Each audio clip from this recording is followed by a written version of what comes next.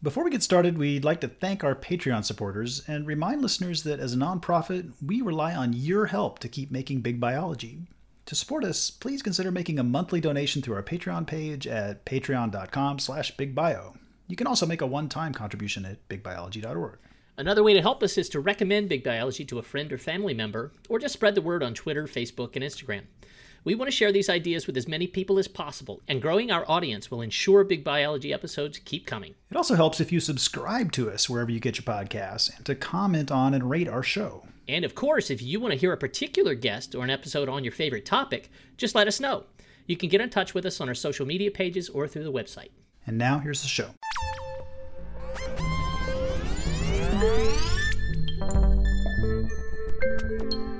As the year winds down, let's just say it was indeed another challenging one. But, Marty, it's been tough for the past 4 billion years or so, and it shows no sign of letting up. And that's why we all need a little help from our friends. Or our symbionts.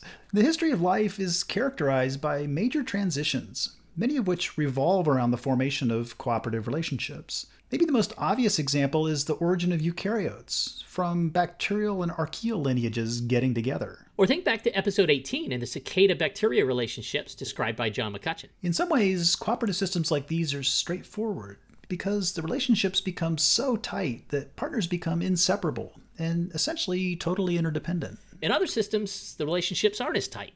The partners interact, and they can cooperate under the right conditions, but the interactions may not be obligate, and the details are updated continuously.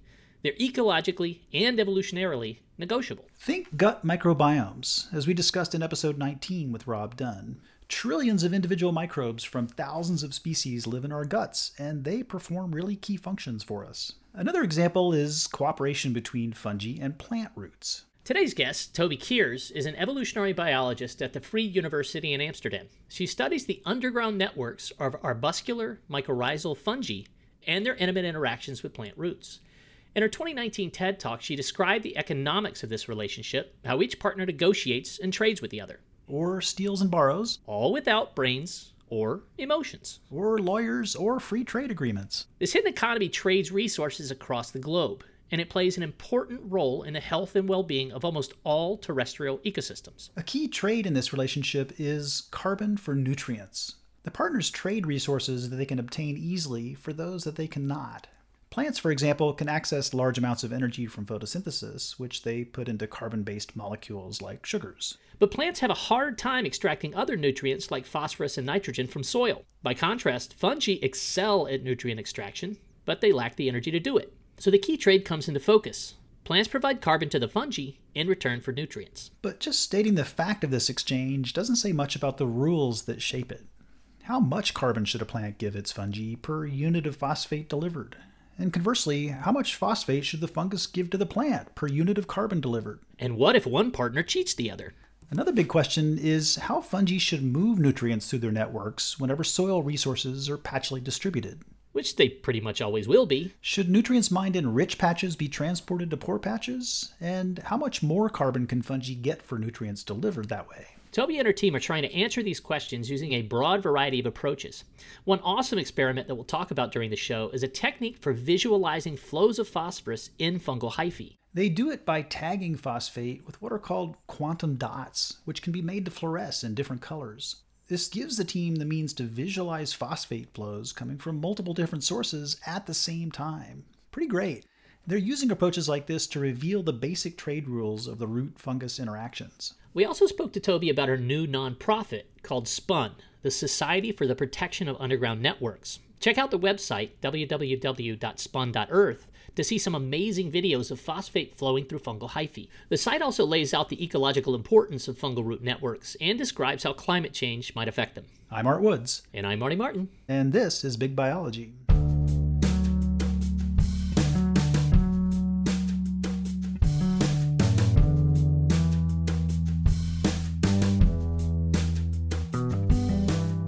Toby, thank you very much for joining us on the show today. We're really excited to talk about the many projects that you're involved in right now. Before we get into the details of that science, we're curious about how you got into science in the first place. What were the formative early experiences that oriented you towards a career in science?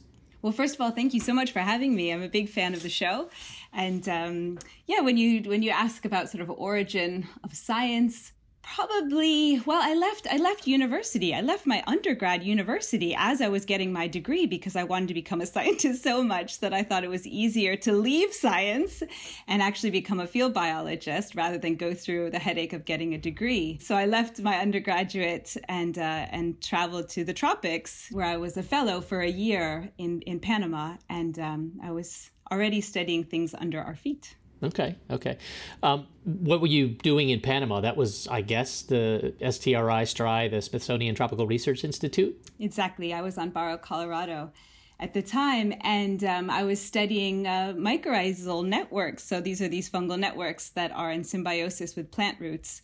And at the time, people were very interested in, the diversity of plants above ground, but it was kind of a new frontier to look at the biodiversity below ground. So you said you left science to get into science. What would you give that advice to other students considering going to biology, or just generally, what kind of advice would you give students, undergraduates thinking about graduate school or continuing in science? Yeah, leaving science to go into science, I guess, is not the best idea.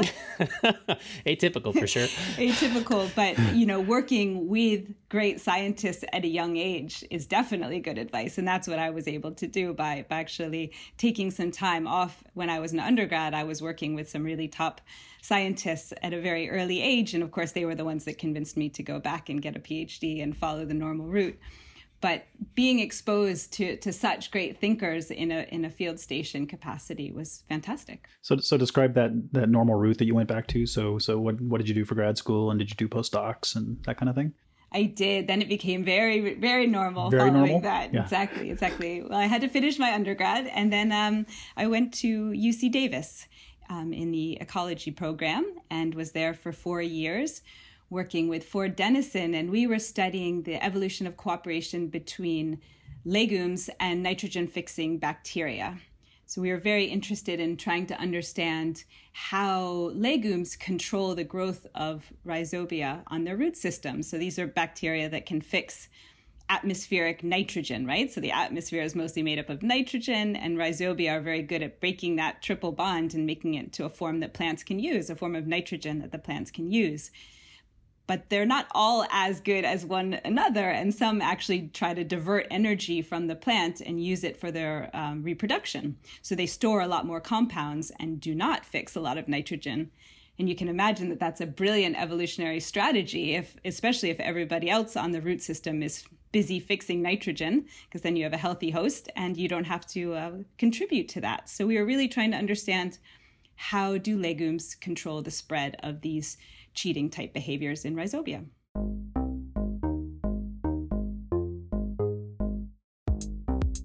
Let's turn now to some of your work on other work on cooperations and symbioses. You've done this amazing set of things over the past few years, thinking about evolution of cooperation among different groups and the sorts of rules that structure those cooperations. And I want to start by asking you about a somewhat older paper of yours that was in PNAS in 2015. This paper focuses on major evolutionary transitions in life, which a number of scientists have thought about pretty intensively over the last century.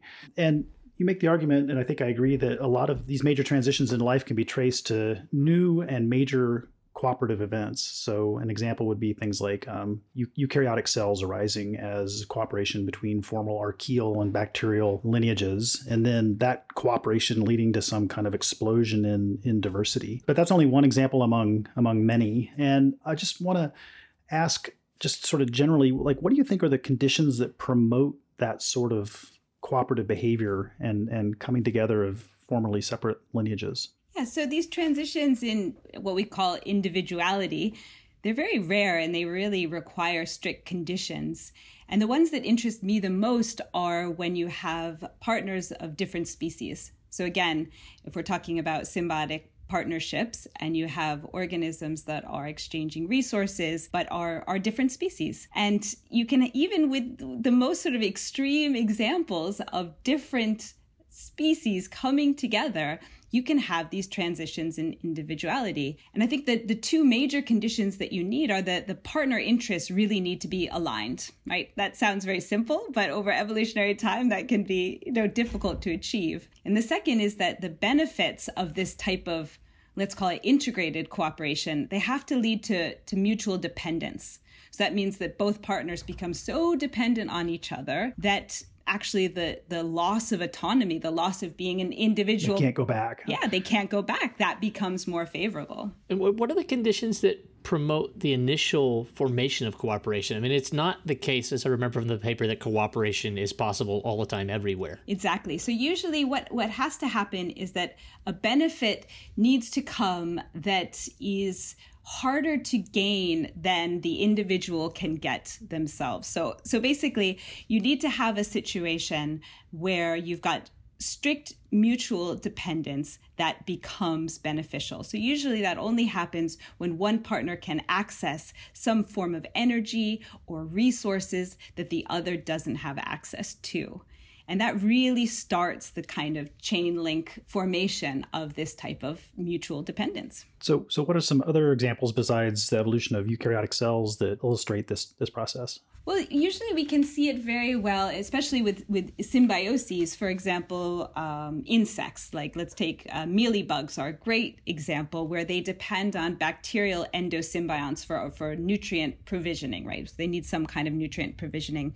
In this sense, even those endosymbionts themselves can actually harbor their own endosymbionts, right? So it becomes sort of a nested, if you will, process. But in this case, you can have similarities that almost it starts to resemble a host organelle. The dependence becomes so extreme that it's not clear when the bacterial partnership left being an individual and became an organelle, right? You've got similarities in genome size, in coding capacity, even the ability to import proteins that are produced by the host, which is, a kind of a characteristic of an organelle. And so it's become a big debate in the literature is like, at what point does an endosymbiont become an organelle? Yeah, that's super interesting. We had a great conversation a couple of years ago with a then colleague of mine, a guy named John McCutcheon, who works on evolutionary trajectories of the sort that you just described. And he's especially interested in bacteriomes, bacterial symbionts of cicadas, and has used those as a model to think about the evolution of organelles like mitochondria and chloroplasts, because he's looking at sort of relatively new evolutionary associations, and they're not as ancient as chloroplasts or mitochondria, and yet they show a lot of this kind of similar pathways, right? So sort of genome reduction and extreme dependence of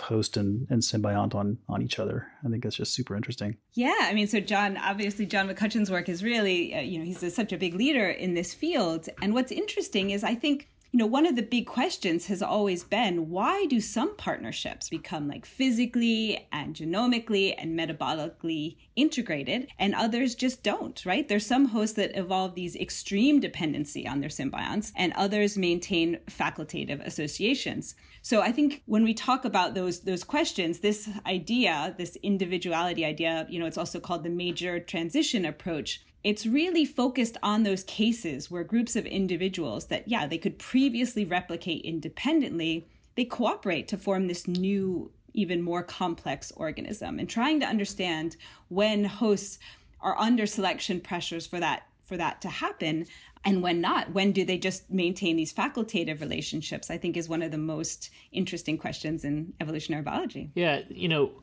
maybe this is a giant question it's just too big for us to be able to say a ton about, but I'm obviously intrigued by the coming together of these different lineages and how that solves and the doors that opens as far as diversification and size. We haven't hit that one, but that's a conspicuous one as well. What about the problem of regulation, though? I mean, is there any sort of consistency in the steps by which two different lineages become integrated?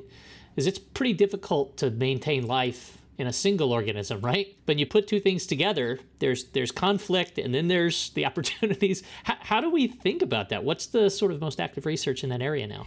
I think it's interesting to think about when there is no major transition. It's likely because the host is generally working simultaneously with multiple genotypes. That is very hard in terms of trying to reduce conflict. And this can be positive for the host, right? I mean, imagine if you're a host and you're working with multiple genotypes simultaneously, you can exploit a much wider range of environmental conditions, right? It increases your potential for conflict among those competing symbionts, but it also gives you an ability to exploit this wider range. So for example, when I talked about legumes and rhizobia, the rhizobia are we're not talking about those two partners coming together to form a new individual. There's some selection pressures that actually favor them not coming together as one individual. And likely that's because the benefits of the partnership vary with environmental context, right? So as soon as you've got a variation in environmental context, let's say there's a high nitrogen availability in the soil, and it's cheaper to get nitrogen directly from the soil than from an endosymbiont, then you're going to tend to want to be able to get nitrogen that way. So again, it's this question of how much variation is there in environmental context, and how does the benefits of those partnerships vary with that context? Yeah. And so to be clear, if the plants, in that example you just gave, if they find themselves in high nitrogen soil, then they just kick the rhizobia out and get their nitrogen directly from the soil. Exactly. So they've evolved ways to have, very intense sensing mechanisms for levels of nitrogen. And so, when there's high nitrogen soils, then they're not going to put energy into supporting these nitrogen-fixing symbionts. And of course, one of the cool things that happens with these hosts is that if that happens, that they always have to be determining the cost and benefit, this cost-benefit analysis of actually interacting with the symbiont. Hosts evolve incredible ways of interacting with those symbionts. So for example, with the legume rhizobia symbiosis, what we learned is that if the rhizobia failed to provide nitrogen, then the legumes actually suffocate them. They cut off their oxygen supply and reduce the fitness of those bacteria. So again, you've got all of these partnerships, but as long as there's some kind of variation in the environment, it's going to lead to different selection pressures. So maybe what you just said answers this, but it feels like in these systems, it would be very easy, at least at some points, for one partner to really exploit the other and, become a drag, I guess. And if we think about the microbes exploiting the host, then that's almost as if they're becoming a disease instead of a symbiont. And I mean, is it true that, for example, if the host is dealing with lots of genotypes of a microbe, that some of those genotypes may evolve to be selfish and exploitative?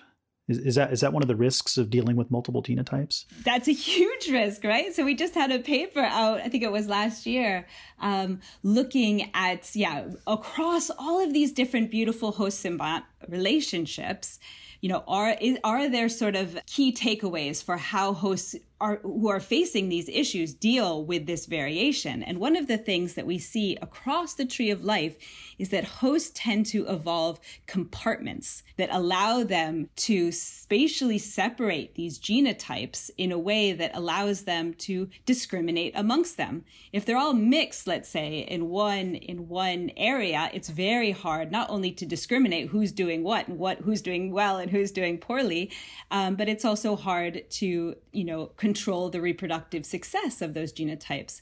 As soon as you have different compartments, you've solved that problem. And so we see that not only in legumes, but we see it in squid systems, right? It would also have these light-producing bacteria. But because of these compartments, the host can tell which bacteria are producing light and which ones aren't. And they can expel the ones that are poor symbionts. So compartmentalization is something that we see again and again across the tree of life in terms of being able to control symbionts. Yeah, that's super cool, because it feels like that would also be a mechanism for them to be able to exploit the genetic diversity of the microbes and gain those benefits of having a wider range of, metabolic inputs while still controlling who's getting their own resources, right? Exactly. It's very simple, it's very elegant, and it's expensive, right?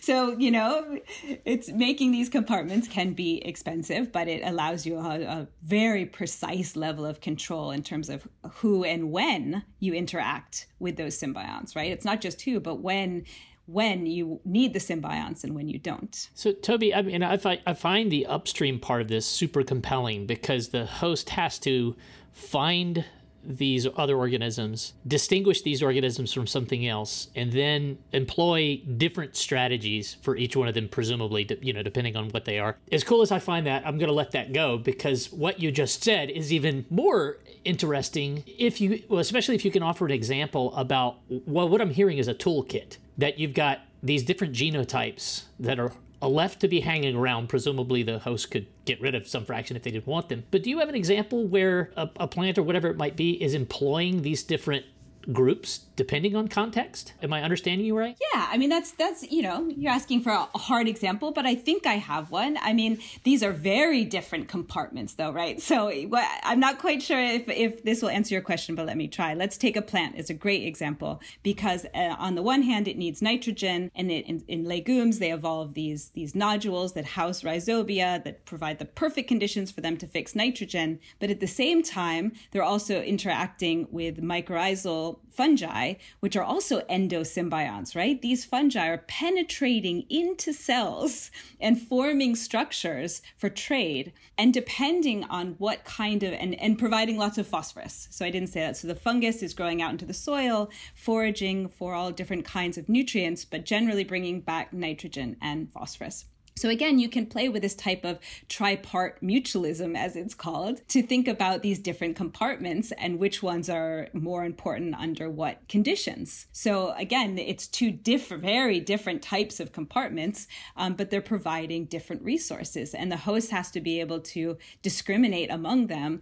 And in the case of the arbuscule, it's providing sugars and fats to the fungi in a very ephemeral structure called the arbuscule, which then collapses after 6 or 7 days and forms in a new compartment. So it's very, very dynamic situation. And you can imagine that the host over, hundreds of millions of years of evolution, especially with the fungi, has become very good at discriminating between fungi that are providing lots of nutrients and those that aren't. But it needs these different types of compartments to get at these different types of resources. Wow. That's fascinating. Yeah, that's super cool.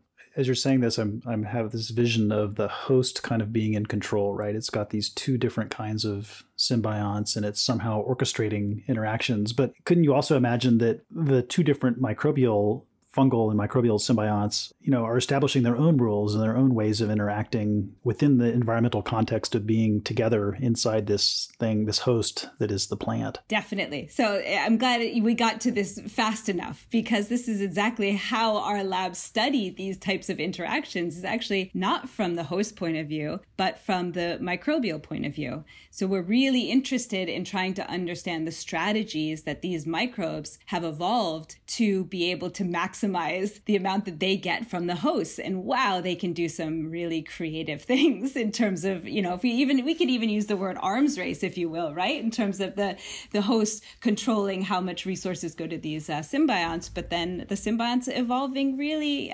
fantastic ways of manipulating the host that really allow them to maximize the amount that they're getting from that partnership. Something that I think you mentioned in the 2015 paper is the honesty of these signals that host and microbes are using. How much do we know about the cheating that goes on via these different signals that are being used? That seems like a low-hanging fruit to be exploited for opportunity. Yeah, definitely. And so that's why when we do talk about these symbioses, we tend not to actually focus so much on signals, because signals can evolve and then they can mean different things, and then they can be used for they can be co-opted. But when we look at how the hosts and these microbes tend to interact, it's usually based on the actual exchange of resources. So it's not a signal necessarily attached to the resources, but it's a signal of the resources themselves. So again, it's the actual nitrogen, it's the actual phosphorus that's coming through, because many different microbes can evolve a way of saying, I'm a good partner. And so, for example, when we look at the legume rhizobia symbiosis, we call it kind of a 2-sieve process, right? The first sieve is what we call partner choice, and that's sort of this back and forth between the plant and the rhizobial strain to see, okay, is it a compatible match? Is this going to form an actual nodule? But once the nodule is formed, that's when the honesty comes in, because that is when it is solely about the level of resource exchange. Yeah, that totally makes sense. So you're saying that the thing that's getting traded is not information. It's the actual thing, the currency that matters. And so it's like totally honest because that's all there is. No IOUs, the real deal, right?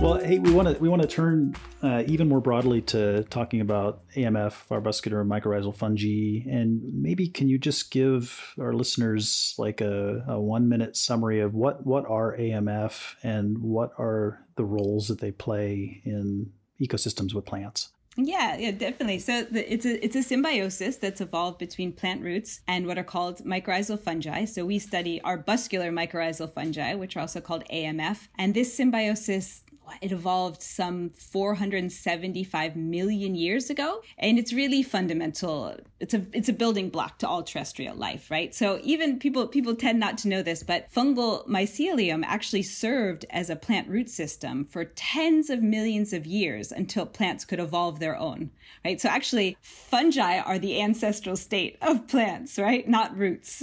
But as this, the rise of these plant fungal partnerships happened in the past, it corresponded with about a 90% reduction in atmospheric CO2 levels. Because what was actually happening was that the plants were fixing CO2 and feeding it to these fungal networks. And so now today, about 80 to 90% of all plant species form a trade symbiosis with these mycorrhizal fungi. And the fungi are providing nutrients, right? They're building these vast hyphal networks in the soil. So hyphae, they're also called mycelium. They're very fine. They're like the individual strands of kind of a spider's web, thinner than a thread of cotton. But a handful of soil can contain about 100 kilometers of this fungal network. So very, very dense. So when we think about the living biomass of soils, for example, 50%, up to 50% of the living biomass of soils is these fungal networks. So these huge, hugely important components of underground systems, but also incredible evolutionary dynamics between them. So they've really been a model system in our lab for trying to understand conflict and cooperation. We're really interested in the strategies of trying to understand the trade of resources between plant roots and fungal networks. That's staggering about the biomass of these organisms. What's the relationship with diversity? For any given plant, is most of the biomass comprised of a single species of AMF, or how many different species are we talking about? No, very diverse, very, very diverse. Yeah, I mean, it really depends on the plant and what kind of ecosystem we're in. But anywhere from 5 to 25 different species can be on a single root system. So pretty diverse. And then just hundreds of meters of hyphal threads that are connecting different plants simultaneously. So again, this is a very different system from an evolutionary vantage point from the legume rhizobia system, because the fungus is connected to multiple individuals at the same time. So even if one plant cuts off its resources, it's not necessarily a dead end for that fungus. And so it leads to even more interesting dynamics. And the underground network, if we looked under the soil of a typical Eastern North American forest, there's lots and lots of different plants above ground. But how much diversity is there below ground? And how much integration is there in the trees that are above ground with the fungi that are below ground, sort of across species? Are birch interconnected with oak, which are interconnected with pine, or how does that look? Yeah. There's a bit of that. So there's two real major types of mycorrhizal fungi. There's the arbuscular mycorrhizal fungi, and those tend to be associated with herbaceous plants and grasses, but also with deciduous forests like maples and things like that. So those are all attached to arbuscular mycorrhizae. And then there's the ectomycorrhizal fungi, and those are quite interesting because they don't penetrate into the cell, but instead they form what's called a herring net on the outside of roots, and they tend to trade more nitrogen than phosphorus. And these are associated with needle type trees, your pines, your firs, but also with oaks. So again, there's some different plant families there that associate with ectomycorrhizae. And those when you start asking about fungal diversity, it's like, yes, right? Yes, and yes, and yes. Like it's not even worth a conversation yet because we're so far away. I think people are saying now we've described about 10% of the kingdom of fungi, right? It's just such a vastly understudied diversity that it's quite difficult to answer those questions. And so really one of the major pushes that we're going to have in the future is trying to map out these diversity. Where are the diversity hotspots? What are associated with diversity? Do you have high carbon sequestration? Do you have tighter nutrient cycling in diverse communities, right? Trying to link diversity to ecosystem function. It's really hard how unknown it is.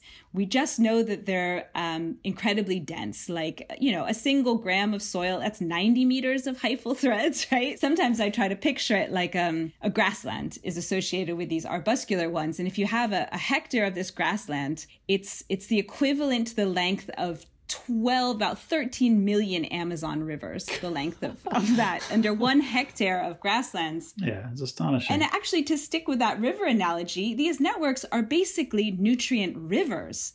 And so what we do in my group is work with a group in biophysicists here in Amsterdam, a group that's led by Tom Shimizu at a university institute called EMOF. And we are trying to quantify how these nutrient rivers are flowing. And it's really beautiful. It's just stunning when you see how complex and beautiful these dynamics are under your feet.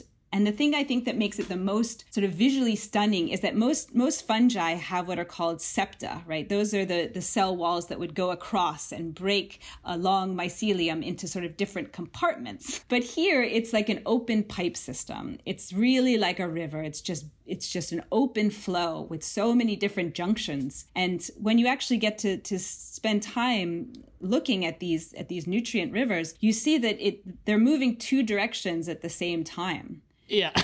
I mean, even I'm stunned just saying it, right? It's like an anti-parallel movement in a single pipe.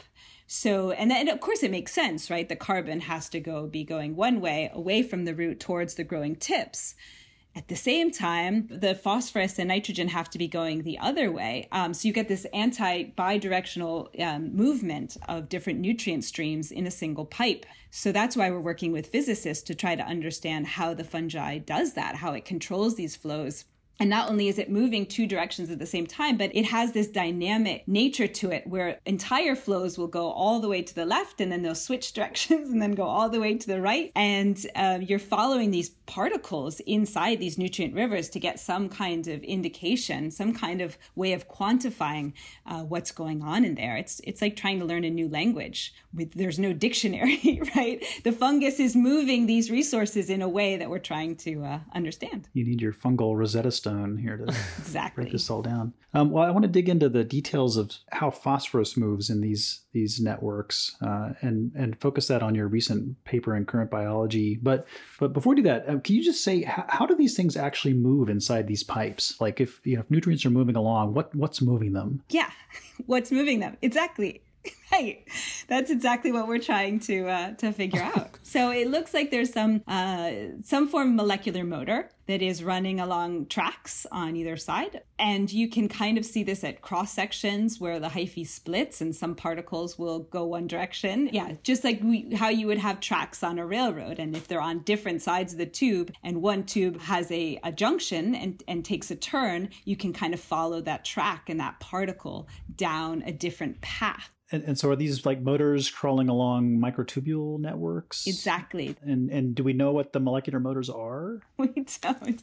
I mean, how can this be the most ubiquitous symbiosis on Earth, is what we say. And we have no idea how the nutrients are moving. But yeah, molecular motors, microtubules, we can say these words, but actually, the true dynamics of the loading and unloading is not known now. And it's more than just molecular motors because we are observing speeds that go way beyond what a molecular motor can do. And so there's also some sort of contribution of pressure. There's a pressure-driven bulk flow at the same time. And how that is under control of the fungi is really interesting, right? Because it's a pressure, and we know that these networks, they provide a lot of water as well, right? So there's definitely pressure, a very important pressure component. But you can imagine, I say, oh, we should know by now, but actually it's really hard to study these networks in the lab because they are what we call obligate biotrophs, right? Big word, but all that means is that the fungi are obligately dependent on the root system for all of their carbon. So you're bringing in the whole system into the lab. You need to grow the root at the same time as the fungal network. We can't just grow fungi. Maximizes your experimental pain, right? Yeah, exactly. Exactly. But wait, so before we move on, so I'm really intrigued by this idea of water flow and pressure-driven flows of particles, because that would seem to contradict this idea of bidirectional flow, right? You can't have sure does pressure waves going in the same in opposite directions in the same tube. Exactly. But you'll see these bursts of pressure where it looks as if the entire cytoplasmic contents are moving in one direction. And then it will stop, and then you'll see kind of this background molecular motor potentially going, and then the pressure will start again. I invite you to look at some of the videos of these flows. I have on your website, and they're stunning. It's like just really amazing. Yeah, they're amazing. It makes your brain hurt to, like Art's saying, I mean, how in the world is that possible? It doesn't look real at all. Have you gotten to the point yet of having the chance to ask about efficiency? I mean, if that even makes sense, because it's just so bizarre that they can reverse. How far are they away from the optimal of doing such a thing? Although I know have a lot of precedent about doing such a thing, so maybe optimal's crazy. Yeah, exactly. It's hard where we try to avoid the words maximizing and optimal, because with these guys we really can't tell what their state is. So to try to measure against that is difficult. But it's a great question. I was giving a talk in Princeton, and I was showing these videos and showing how much the fungus seemed to be moving the contents within its hyphae back and forth. And there was a scientist in the audience, Howard Stone, who is a brilliant biophysicist that studies these types of dynamics. And he was asking if the fungus does this, to help calculate what resources are actually inside that fungal network. So you can imagine that it's very different. Soil is incredibly heterogeneous. So you've got hot patches of resources and very low resource patches. And the fungus has to basically be able to understand where to move those resources to maximize their gain. And so does it help to then sort of move the resources around in the network to get some kind of calculation of how much is available and how that would change your strategy? So that's something that we have, one of these interdisciplinary grants to try to understand is the fungus sort of actively, it's definitely using a lot of energy to move these resources around. And we've got some very cool experimental evidence suggesting that, it'll move phosphorus from one side of the network across to the other side to increase its carbon gain from the host root. So rather than trading locally, it moves the phosphorus around to a place where plant demand is higher and gets more carbon for it. But how does it calculate that? Yeah. Well, super smart.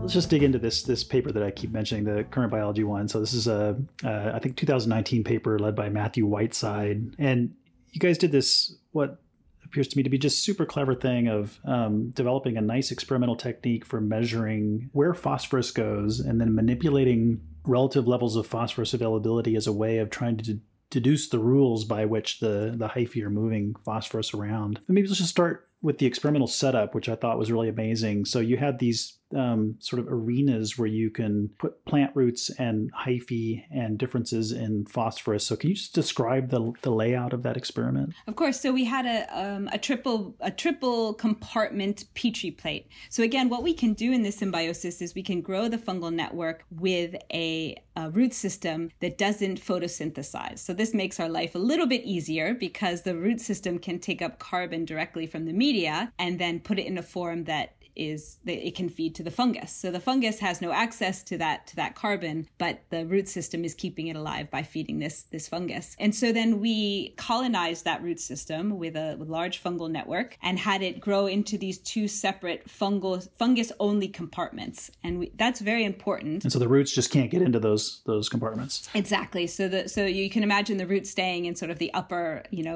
top third of the Petri plate, and the fungus growing down into the other two halves. And that's where we added this tagged phosphorus. And so it took us a few years working with Matthew Whiteside to develop this fluorescent technique that relies on quantum dots that basically produce very pure, bright fluorescence when hit with a UV source. Depending on the core inside these quantum dots, they emit different wavelengths. So basically you can tag something like phosphorus with different colors depending on what quantum dots you add. So it allows us to track phosphorus across the network. Right. And once the phosphorus from different sources starts to mix, you still can distinguish based on the wavelength of the fluorescence. Exactly. So we were using something called apatite, which is a rock form of phosphate that the fungi are good at taking up into their hyphae and then transporting it. And so we were using either red tagged phosphorus or this cyan colored tagged phosphorus. And then, as you said, we set up 3 different treatments. So either the resources were very even across the fungal network, so they were spread 50-50, or they were spread in an amount where one patch was higher than the other. So it was 70-30, or it was very extreme, where we put 90% of the resources in one compartment and 10% in the other. And because those resources were labeled with different colors, we could track where they went and how they were traded with the root system. So, drum roll, tell us what happened there. This is intriguing. Yeah, so what we found was that inequality in these resources, right, when there was really extreme inequality, so 90% of the resources on one side of the fungal network compared to 10, the first thing it did was it increased trade, right? So what does that mean? It's so interesting, rather. So somehow when the resources are homogeneously spread across the network, trade was at a certain level. As soon as you increased that resource distribution so that one side had higher than the other, that stimulated the plant to give more carbon. But what happened, actually, it's not that it just overall gave more carbon, but instead what we found was that it was giving more carbon to the resource poor side of the fungal network. So actually, that was complete opposite of what we had expected. We just expected the resource rich side to get bigger and bigger with more carbon being sent to that side. But actually what was happening, we found that because we tagged the resources in different colors, we could see that it was first going over to the resource poor side where it was then traded.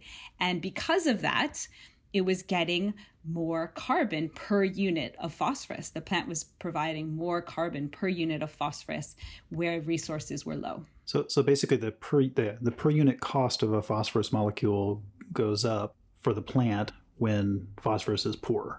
And the hyphae are exploiting that by shuttling the phosphorus to where it can get a higher price for them. Exactly. So that's why it's quite interesting when you ask questions about efficiency and things, right? Because that's an energy intensive process to move it across. And so again, we really want to understand this we can try to understand it in sort of with an economic perspective. But again, it's an observation, right? And it was, when you do these experiments, they have to be like achingly precise, right? And they take a really long time to set up and they take a really long time to analyze. But that finding was really striking. We were very surprised. Well, so I'm trying to find out, maybe it comes down to the nuance of the experimental design that I missed, but isn't another way to say this that the plant is willing to pay a higher cost to a mycorrhizae that sort of it's of less quality, it's more at risk? I mean, is the plant fully connected to all of the mycorrhizae, or is it not really able to access both the low and high phosphorus conditions? Right. So it's not ever able to access directly the low and high phosphorus. So it's only able to get the phosphorus through the fungal network. Okay. Well, why should it ever pay a higher cost? I mean, wouldn't you expect the sort of evolution of a position where the plant's just not going to pay that, or is that just not an option? It always needs phosphorus. There's no other source for it. It's still going to pay this high cost no matter what. Exactly. I mean, that's what we're trying to understand. So you can kind of think the modularity of it, right? Like, how connected is it? It's about two organisms trying to sense their strategies over spatial and, temporal landscapes. And so, yeah, this was just sort of one experiment where it was very clear that more carbon was going to the fungus on this side. But yeah, when we look out in nature, is the same thing happening? You're talking about this tiny little root system with no photosynthetic top in a Petri plate. So really for us, the big frontier is trying to do these types of experiments out in nature, right? Because so many things could be different, right? And exactly right. Like maybe the plant has evolved to say, okay, no, if I can keep getting phosphorus on this side, I'll be the one to take it on this side, and then I will move it across. So again, it's really about scaling. And so our biggest frontier in this field is trying to take these very small scale experiments in Petri plates and ask, is the same thing happening in nature? Yeah. Let me ask a related question, and this circles back to something you said just a few minutes ago about the costs of transport across these hyphal networks. As I am envisioning it, these Petri dishes that you were using in the experiments are pretty small, and we're talking about hyphae moving things, a number of centimeters. So at some point, presumably the costs become prohibitively large to move resources many meters or tens of meters. And so is there a limit to how far these hyphal networks would be willing to move resources around in order to get the best price? It's almost like you're reading off the script of my lab meeting. You've been hacked. Yeah. It's exactly what we're trying to figure out now, right? Working with biophysicists is, for any biologist, right? I would definitely suggest some interdisciplinary, just go for it, because I have learned so much about not only sort of, it's just such a different perspective, but the tools that they have available are just mind-blowing. So we, as I said, I work with Tom Shimizu, and we have this incredible postdoc named Loreto Galvez, and she's built an imaging robot that basically allows us to track the growth of these networks in sort of 40 plates simultaneously across any kind of artificial landscape we want to make, and then hone in on the flows, right? Inside those networks. So you've got this topology, which is like your trade network. So that's exactly why I'm interested in your question, Art, because you've got this trade network, and then you have to figure out, at what point is it no longer efficient to be moving it towards this route and instead maybe transferring it to another route? Is there some sort of absolute level where that sort of sets the spatial scale of this movement, right? Exactly. So it's not only the spatial scale, but like what's cool about these networks is they can also fuse together if they're genetically right? They don't even have to be the exact same genotype. They just can be close genotypes, and they can fuse. And then there's all of this resource sharing and these cross linkages. And so again, you can imagine that if a network is growing out, these cross linkages can really help it move resources, increase the efficiency to get those back to the host plant. But we're trying to figure out sort of the symbiotic rules of topology, right? What does it mean to be a symbiotic network? It's different than a free-living fungi, right?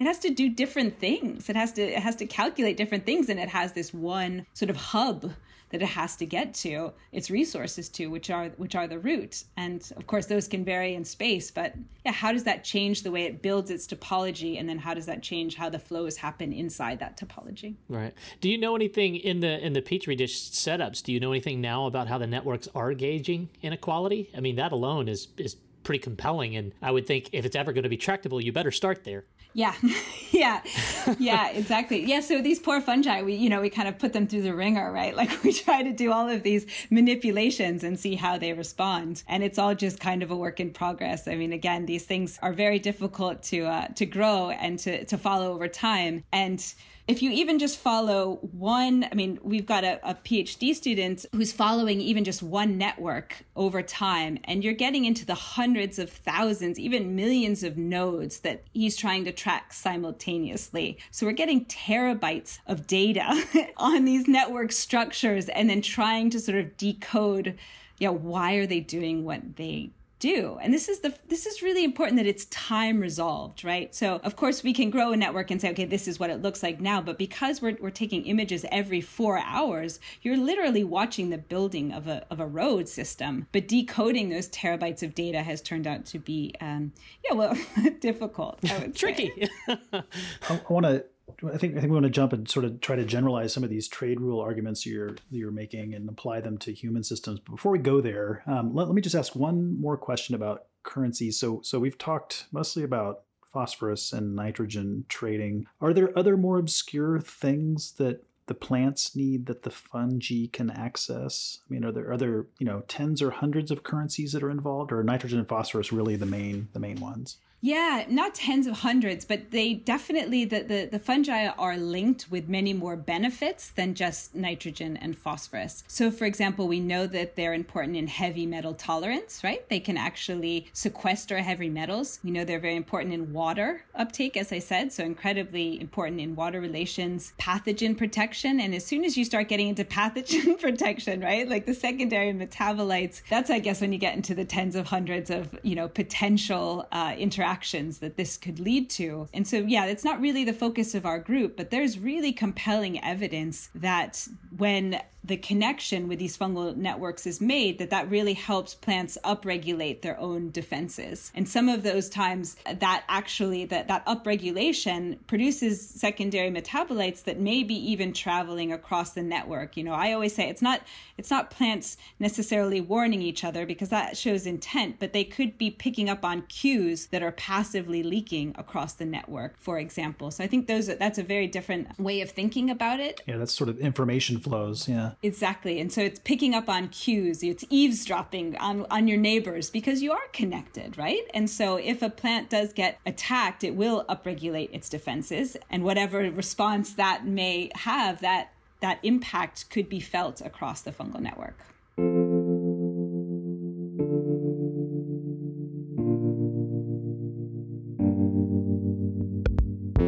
So how do we think about these observations in the context of human economics? These systems have had millions of years of practice. Are there consultancies out there now using evolutionary thinking to improve portfolios? Yeah, so that's always really hard to, use these fungi as analogies for humans. And, I think we can ask some potentially useful questions. I'm not sure how, I like asking questions. I'm not sure how useful the answers are. But like in our lab, we can figure out like what drives economies to break apart, right? If there's this symbiosis, like how can we perturb the system that it's no longer useful to both partners? We can ask, how do small local markets evolve in these systems? Again, because it's a physical movement of resources, which is a bit different than our economy now. But you can ask about like optimal, there I am using it, but what size, the number of trading partners that actually increases market exchange. So there's some theory coming out of our group that like if you have more fungal partners, that actually may be very positive for plants in terms of phosphorus uptake, because they're competing simultaneously to provide and potentially undercutting the cost of phosphorus. And so that's actually pretty useful in like sustainable agriculture, right? Instead of just having a root system inoculated with one fungi, but instead have these sort of diverse, healthy communities where competition may benefit the plant in terms of how much phosphorus is provided. It's nice. We can bring an economic system into the lab. We can watch these trade strategies evolve. We can study tipping points, right? And, if we really push sort of sci-fi, then yeah, we can try to understand the algorithms of the fungal trade, because they're decoupled from any kind of emotion. They're decoupled from any sort of anticipation. And they've been under selection for hundreds of millions of years. So there is something about, if we can figure out the trade algorithms and the way that the networks form in terms of efficiencies, then that could be helpful, I think, in the future. Well, I mean, probably a biased perspective here, but that all makes sense. And the other piece that seems conspicuous to me that I would imagine is difficult in sort of basic human economics is the tractability of your system, that you can do experiments with a network, right? An evolved network even, that'll allow you to get traction on what for human economies is going to be so many other things, not just to mention the cognitive dimensions about how those operate. Yeah, definitely. And the fact that we can use, working with quantum dots is very tricky. And so it's not the easiest experiments to set up, but now we're up to 3 colors simultaneously. So you can also do things over time, right? You can add different colors at different times. So that gives us a nice temporal resolution. And again, yeah, you can do some spatial things. So it's definitely, it's opening up sort of that black box of trade. And instead of just saying, okay, the before and after, now we can kind of look at the interesting strategies in between. Let me stay with the sci-fi theme here for a second and ask about parallels between the way the internet works and the way these fungal hyphal networks work. So from your perspective, I guess the way to ask this is, are there insights to be had for the World Wide Web from studying the Wood Wide Web? Is there anything there? Yeah. Well, okay. Well, first, I tend to be a little bit shy about using the term Wood Wide Web, mostly because I really want to get across this idea that these guys are everywhere, right? It's not just in woody systems; they're in grasslands. Yeah, I know grassland. Yeah. Fair enough. Okay, I'm just making a dumb joke here, but let's just go with it. No, but the other thing that why I'm harping on this is that when we use analogies to the internet, then these fungi come across as passive accessories. And if there's one thing I've tried to make clear, throughout my research career, is that they're anything but passive. Right? They are actively moving these resources and evolving strategies to help them reproduce. And so it's hard to compare, like, of course, at the most superficial level, topology. As soon as we're talking about these networks and how we're using this imaging robot, and it's all nice and good, but we're still doing it on a 2D plane, right? As soon as we've got a grant now to start doing more like 3D X-rays of these types of things, because then I think the topology will become even terabytes of data in an hour, right? It is so dense and it is so complex. And we've been really limiting it to growing on a single plane. As soon as we go into that 3D space, I think we're going to learn a lot about topologies of efficient networks.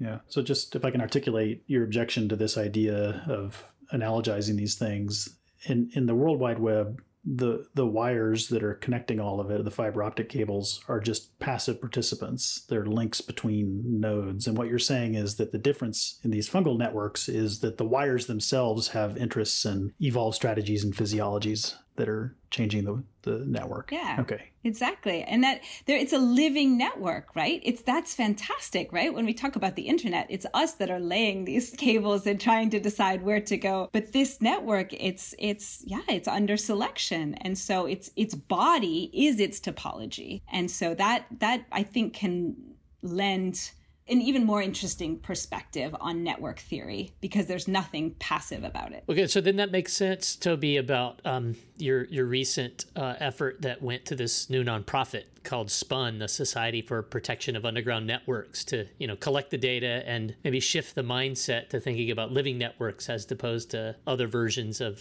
the World Wide Web.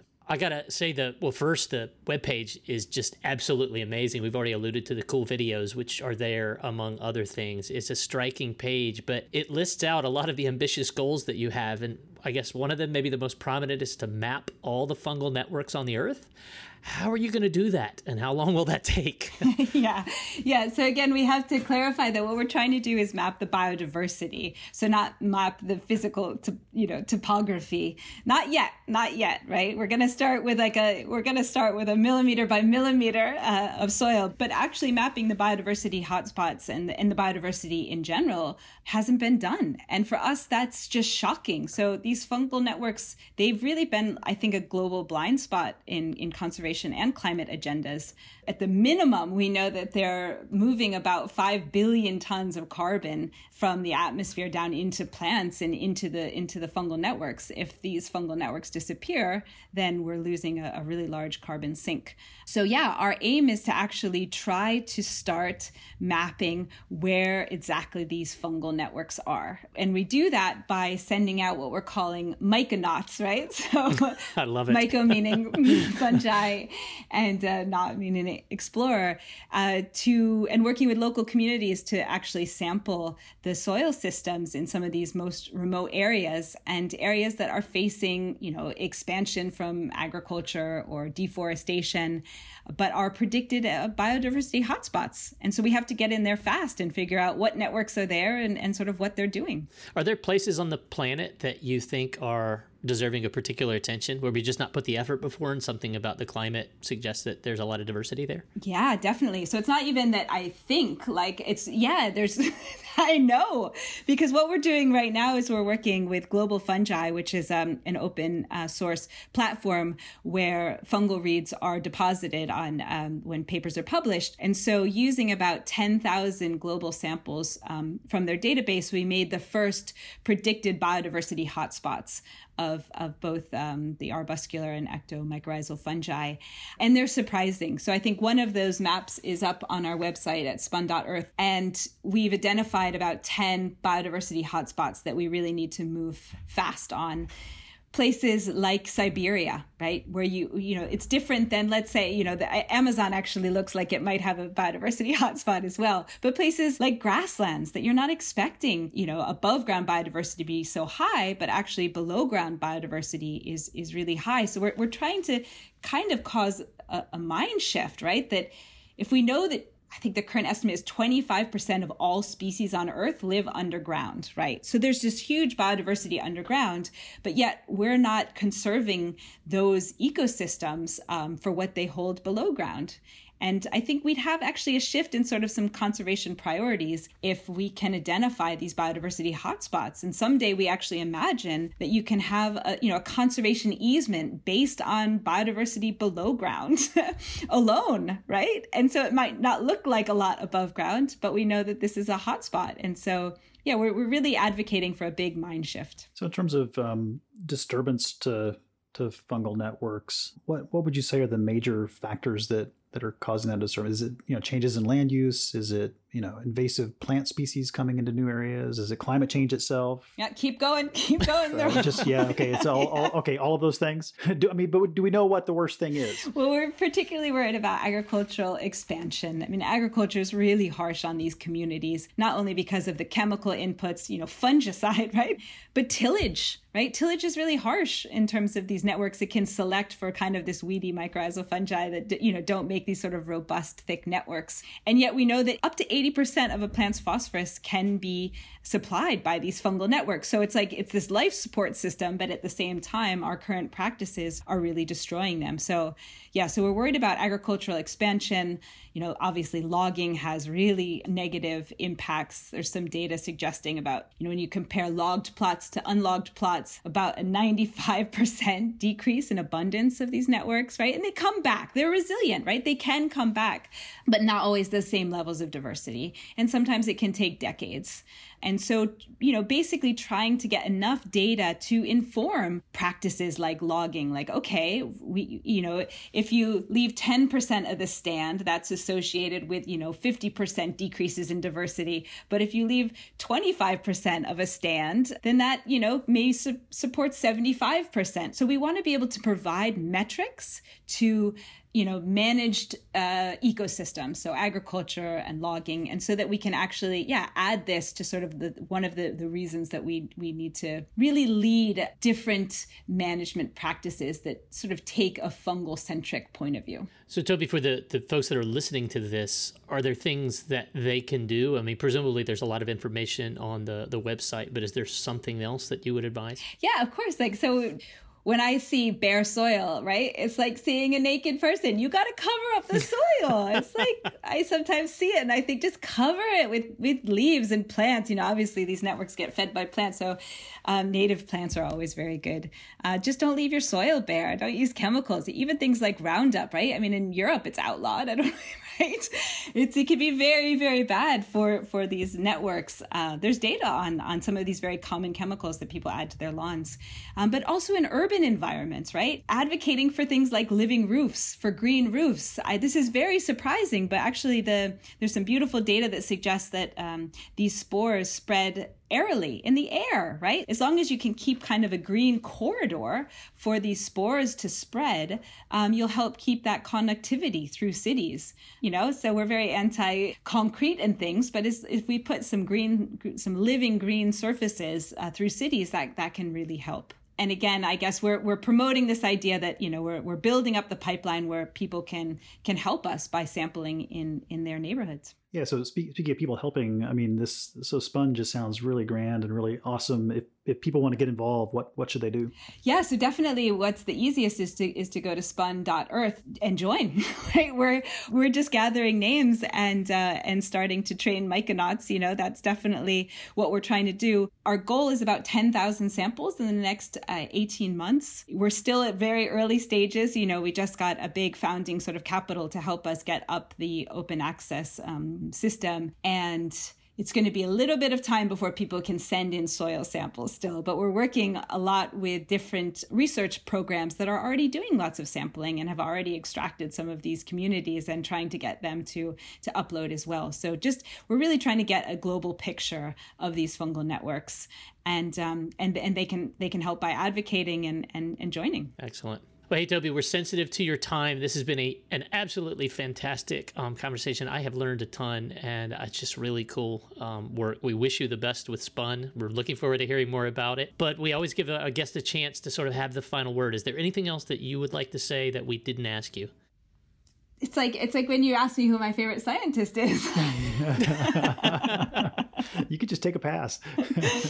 I had a wonderful time talking to you both today. So thank you so much for having me on. Yeah, absolutely. Thanks, Toby. Really loved it. Thanks a lot. Thank you so much.